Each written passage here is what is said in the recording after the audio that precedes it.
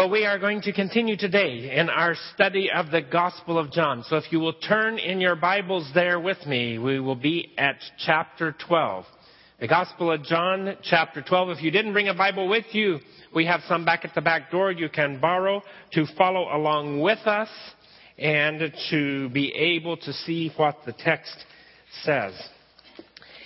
In these verses, these stories we're going to read, it was Passover time.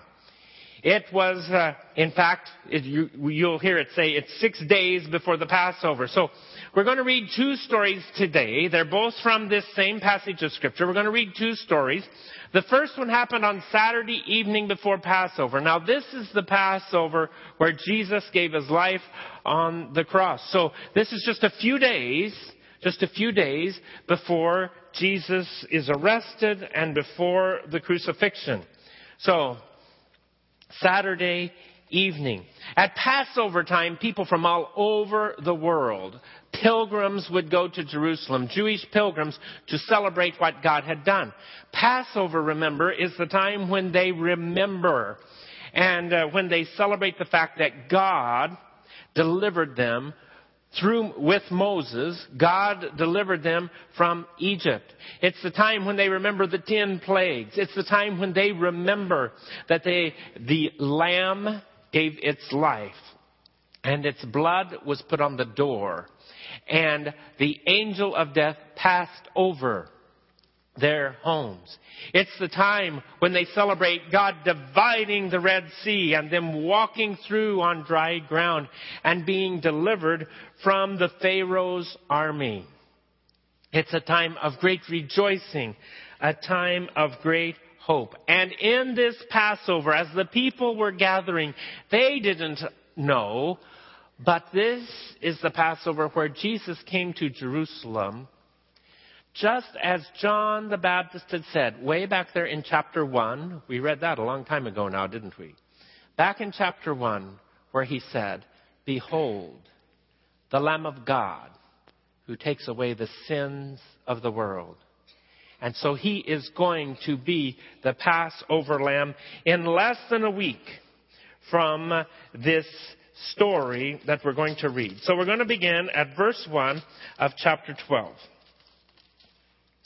6 days before Passover, Jesus arrived at Bethany, where Lazarus lived, whom Jesus had raised from the dead. Here a dinner was given in Jesus' honor. Martha served, while Lazarus was among those reclining at the table with him. Then Mary took about a pint of pure nard, an expensive perfume. She poured it on Jesus' feet and wiped his feet with her hair. And the house was filled with the fragrance of the perfume. But one of the disciples, Judas Iscariot, who was later to betray him, objected, "Why wasn't this perfume sold and the money given to the poor? It was worth a year's wages." He did not say this because he cared about the poor, but because he was a thief. As keeper of the money bag, he used to help himself to what was put into it. "Leave her alone," Jesus replied. "It was intended that she should save this perfume for the day of my burial. You will always have the poor among you, but you will not always have me." So here's the first story. Now, both of the stories that we're going to read today are about adoration. Adoration. So keep that in mind as we're going through it. Here we have a story of Mary's outrageous action. This was just as bizarre in their culture as it would be in ours. So some of us, we've heard the story before and we kind of say, "Oh, well, yeah, there's the story about Mary. Okay, I know the story." But no, this was an outrageously extravagant, bizarre thing for Mary to do, to show her adoration in this way. Now, she had a pint of pure nard. Most of you have never seen pure perfume ever. You probably have been to the store and been blown away by the price and decide, well, you could get a little bitty bottle or something because you know that perfume is very, very expensive. But perfume, when you go to the store and you buy the perfume, then it has all been diluted. It is not pure essence. This was pure nard. Now, Egypt happens to be the place where an awful lot of the essences for perfume is produced. It's made from flowers. Here is a bottle of essence. It is not cheap. But with this, a perfume company might make half gallon or more of perfume out of the amount that is in this little bottle. So you could go into the shops. I don't know if you call it a shop, where they sell essence in Egypt. It's like a sitting room. You go in, you sit down, they bring you tea. You chat for a while. Then they start taking bottles down off of the wall, big bottles filled with essence. Now, what is essence? Essence is the oil that comes out of different kinds of flowers and plants. So it's plants and it's squeezed out. And so it is pure oil. And it has whatever it is that makes the plants, the flowers smell so nice. And so it's all in the oil. And it's pure. So they bring out these big bottles and they touch you with it and you smell it and everything. And then eventually they hope you buy about 10 gallons of it. But, of course, you can't afford to do that. So when we were there, I bought Karen this little bottle of essence. But this will last her probably for years because it doesn't take much. Because it is the pure, potent stuff. Even in Egypt, it's not cheap. But it's a whole lot cheaper there than here. If you add the price of the plane ticket to get there, though. So don't go to Egypt just to get essence, all right? You need to go for other reasons if you're going to go to Egypt. But that's the kind of thing she had. It was a pint. That was not a pint, as you know. It was a pint. A pint of this pure essence. And so Jesus and his disciples, it was all the men. Only when it was just the family would women eat with the men in their culture. So it's just the men sitting there. And here comes Mary into the room. She kneels down at Jesus' feet. She takes out this very expensive essence and she starts pouring it out on him. And then she lets down her hair. She takes off the veil, the covering, the scarf covering her hair, and she wipes his feet with her hair. I'm sure that much oil on feet made a mess. Now just imagine what you would think if you were in a place and that happened. Suppose today you go out for lunch at some restaurant. And all of a sudden, at the table just across from you, someone starts doing this. What would you think? Would that not be a very bizarre thing to watch? So the people were not comfortable watching what Mary was doing. What was Mary doing? She was expressing her adoration, her love for Jesus.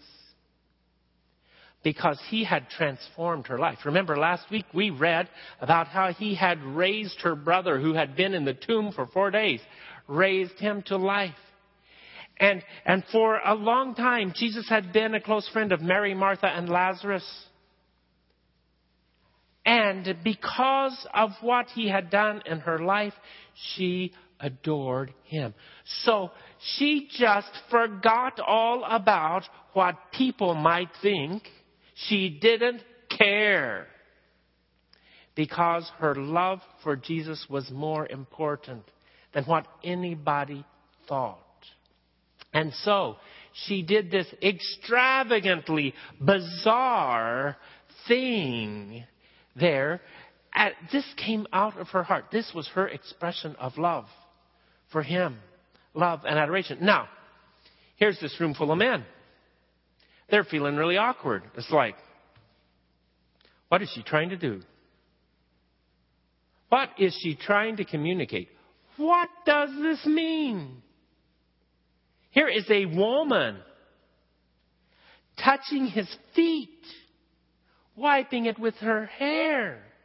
You can just begin to imagine the kinds of thoughts that these guys are having about what is going on here.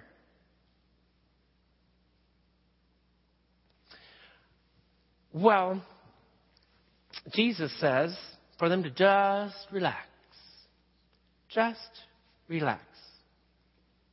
He says, she's doing this for my burial. Now, what does this got to do with burial? It's this. In their culture, they didn't embalm bodies, but we talked about this last week. They would wrap them in linen, and then they would put all kinds of spices on the linen, and they would do this to perfume the corpse. We've got some pictures I want to show you that are from a tomb in the Holy Land. Now, sometimes we get the idea, from Sunday school pictures or something. Here's the tomb, here's the door, here's the stone, roll it over the door, and inside there's one bench. So, no. Many of the tombs were rooms. So you can see this room. This is a tomb. And so we're inside the tomb, and you can see on the sides there are these niches. Let's look at the next picture. And, well, you can see the two niches there, a close-up of it. Let's look at the next one. And so, well, you couldn't see the last one. There's a guy lying in one of those niches there, just to demonstrate. Not a dead man, okay? It's a guy who decided he would just demonstrate for us what it would look like. So you can see these. Here's another tomb. These niches. That's the way that they did it. Now what they did was they would wrap the body of the dead. They would put the perfume on it, and they would stick it in one of these niches here. Now there's lots of niches, right? So maybe somebody's going to die, and we're going to need to use another niche. That's why we went to the trouble to get that all carved out for us. And so, well, now you can see the bottom of his foot there, but it's still, you have to go back and look at it on the computer, okay? It's real clear there. Of course, the bodies would decompose. And decomposing bodies don't smell good. So they'd put the perfume on the body to try to help the aroma. There's no circulation in the tomb. So if you have to go in there to place another body, it's hopefully going to help a little bit. And then what they would do, their burial practice was, after the body had decomposed and all that was left was the bones, then let's look at the next picture here. They had these boxes, these stone boxes, they're called ossuaries, that they would gather up the skeleton and they would put it in the little box, and then they would stack this over in the side of the tomb. But the benches, it wasn't like the person laid on the bench from now till all eternity. They were put there until the bones were all that was left, and then they would gather the bones up, and then they could reuse the tomb. So they used perfume in the burials. And Jesus says, this is for my burial. This is the prophetic thing she's doing. She's showing her love now.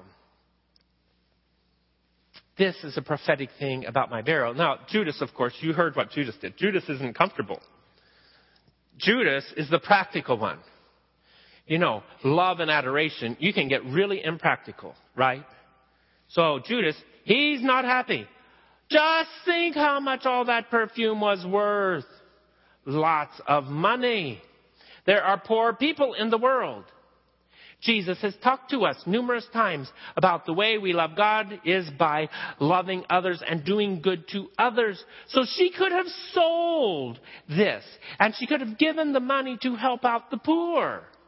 And it could have been a great blessing. Here it is. It's just all wasted in this one extravagant event. We all smelled it. Well, now it'll all be gone by tomorrow. And Jesus said, you're missing the point. You're missing the point, Judas. The point is, this is adoration. Adoration isn't supposed to be all calculated and figured out and measured out. And yes, I can afford this much adoration. And oh, well, I want to be careful about what people think, so I don't want to get too extravagant here. So I do my adoration dignified and reserved. No, Jesus is saying, Mary has done a good thing. And John here has told us this story because he wants us to understand that adoration of the Lord, adoration of Jesus Christ, is just supposed to be full-hearted without any kinds of reservation, just giving ourselves to Him, which is exactly what Jesus said. Remember what He said the greatest commandment is? Love the Lord with all of your heart and with all of your soul and with all of your mind. Just give yourself in loving adoration to Him. Why? Because just as Mary's life had been transformed by meeting Jesus, by knowing Jesus, the one who is the Logos, the Creator, the Sovereign of everything. Just as her encounter with Him had transformed her, she realizes now who He is. And she adores Him. Well, there's another story here. So let's read the second story. We're going to start once again in the Scriptures at this time at verse 9. And we're going to read the next story.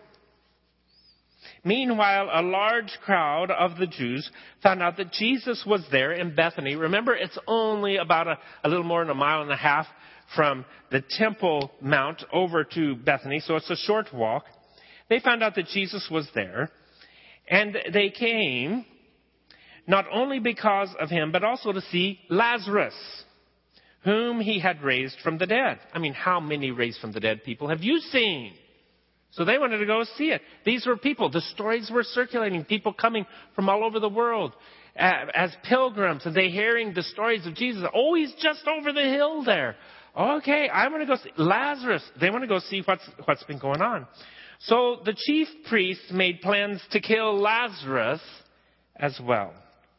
For on account of him, many of the Jews were going over to Jesus and putting their faith in Him. The next day, the great crowd that had come for the feast heard that Jesus was on His way to Jerusalem.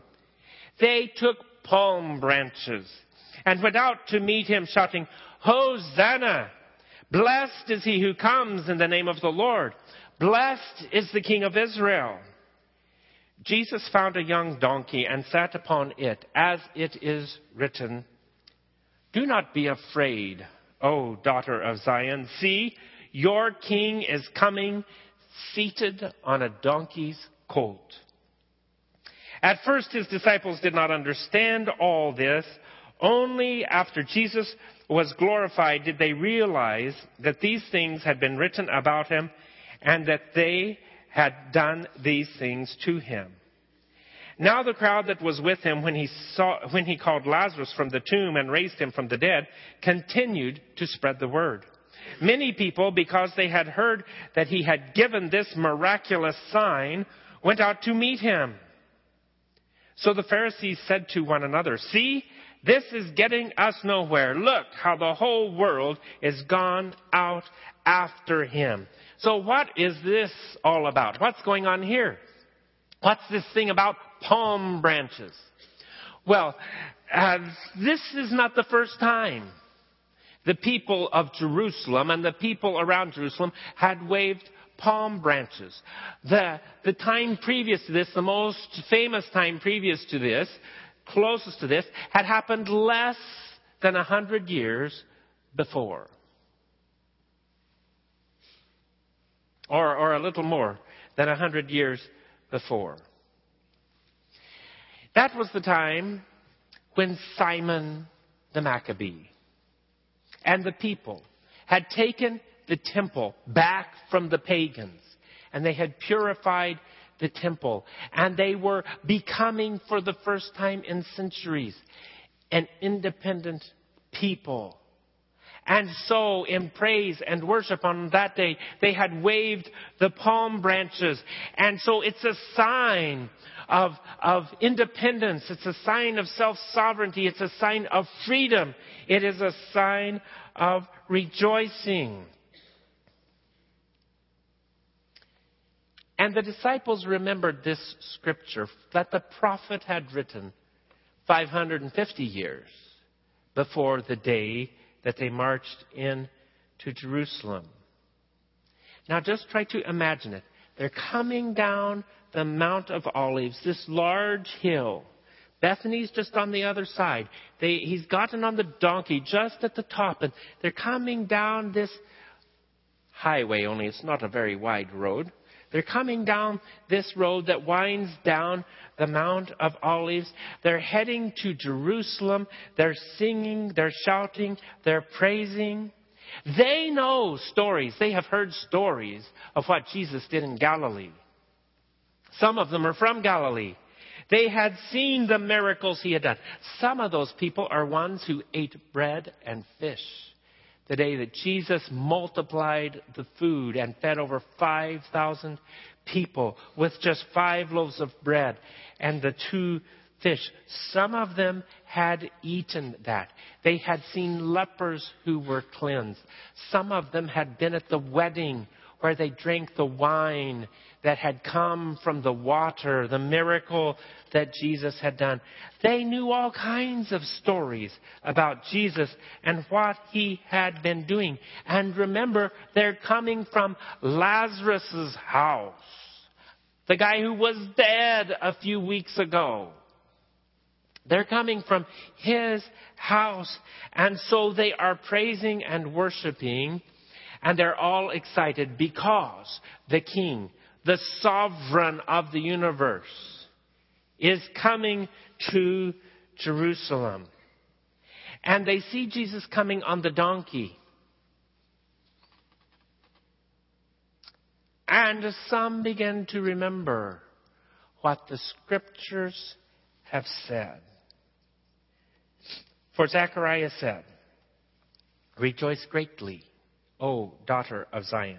Shout, daughter of Jerusalem. See, your king comes to you, righteous and having salvation, gentle and riding on a donkey, on a colt, the foal of a donkey."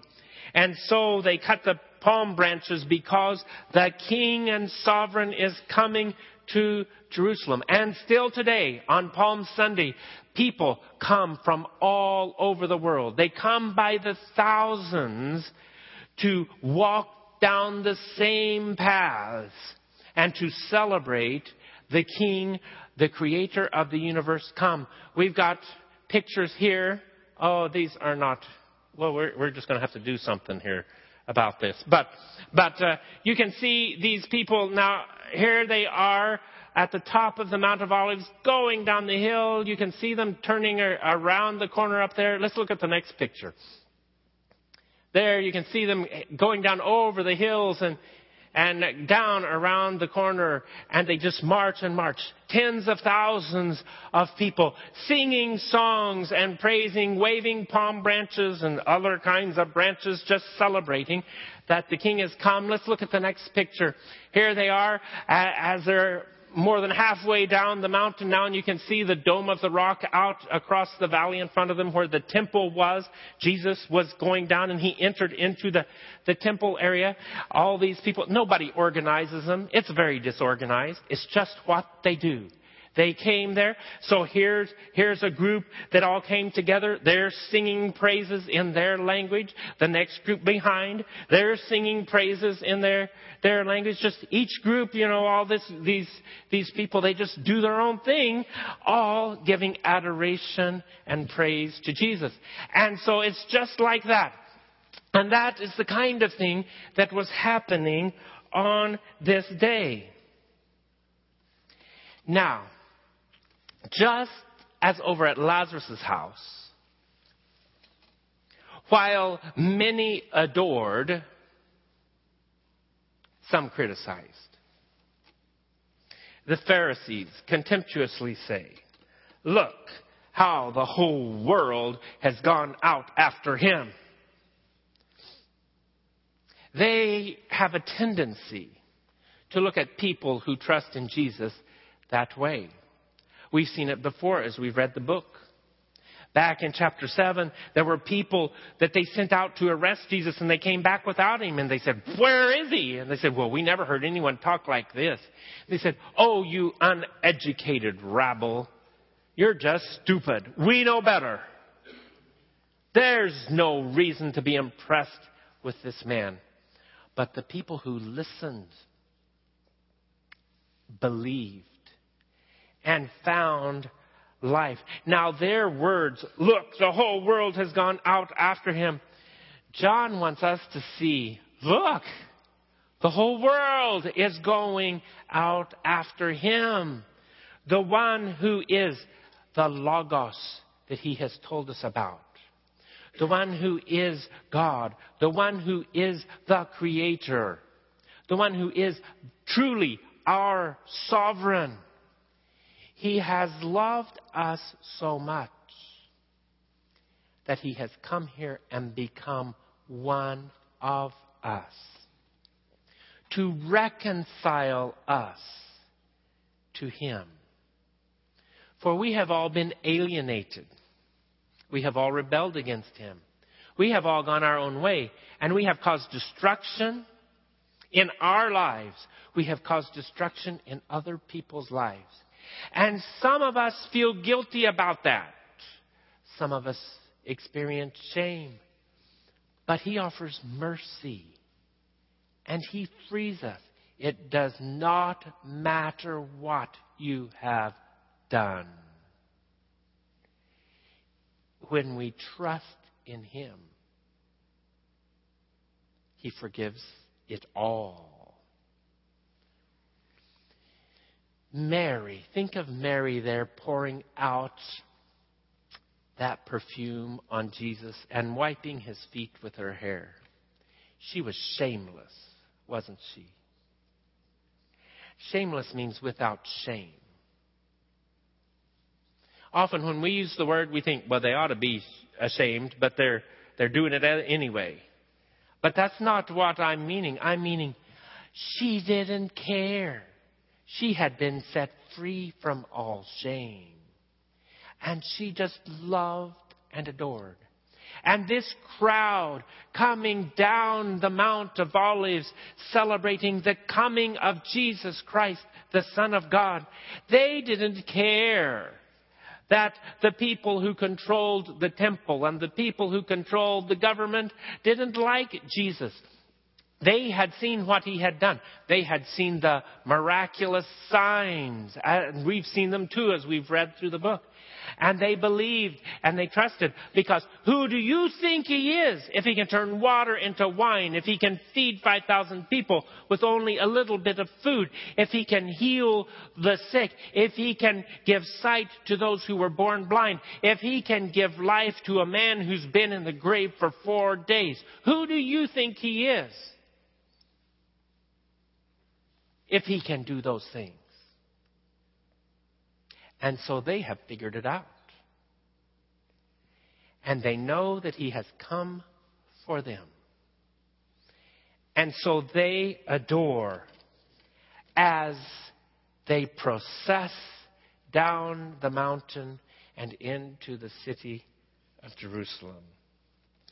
Later on in this chapter, Jesus said, "Now is the time for judgment on the world. Now the prince of this world will be driven out." He's talking about his death on the cross.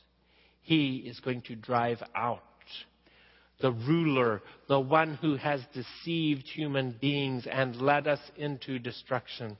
He will be driven out. But he continues, "When I am lifted up from the earth, I will draw all men to myself, you see, he had come for the crucifixion. He went to Jerusalem that day while everyone else was rejoicing and adoring and celebrating and praising. He knew he was coming to be crucified for all of them and for all of us. He had come for that very purpose. It was not going to be some kind of disaster. It wasn't going to be a triumph for those who were his enemies. It was what he had planned since before the creation. He, the covenant representative, had come to be our substitute, to take our curse, your curse, to take on himself what we deserve, so that we can be free. He is the Logos. He is the Creator, the Lamb of God, the Son of God, the Almighty Sovereign God of everything. And it is right and fitting. The only response that makes sense is for us to adore him, holding nothing back, not worried about what somebody who's all confused and messed up might think about it, but to shamelessly adore him with all of our heart, all of our soul, all of our mind. For he is our loving, sovereign God. So let us adore him. Let's bow our heads. You, right now, give adoration to him. In your heart, give him praise, give him worship.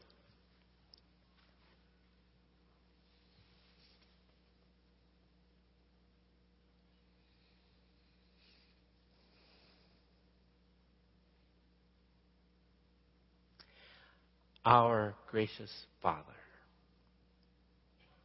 we bow before you on this day, and we adore you.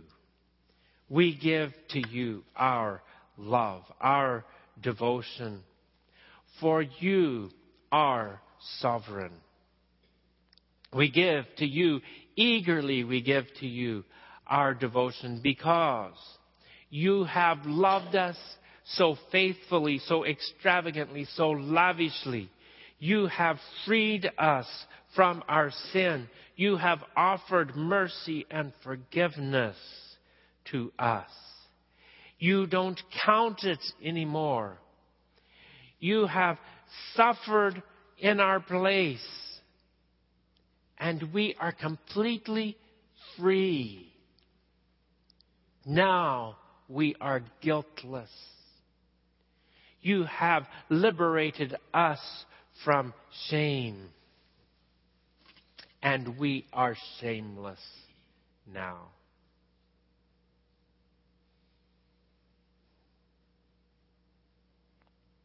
In your great love, you became one of us and lived among us. When we feared you, when we distrusted you,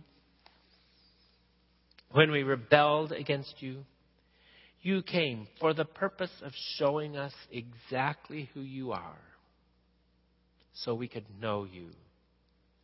And in knowing you and your love, be reconciled to you. And we have come, and you have received us And we will never be the same ever again. We are your children because you have chosen us and adopted us. And with gratitude, with amazement, astonished at such grace that you give to us, we worship and we adore.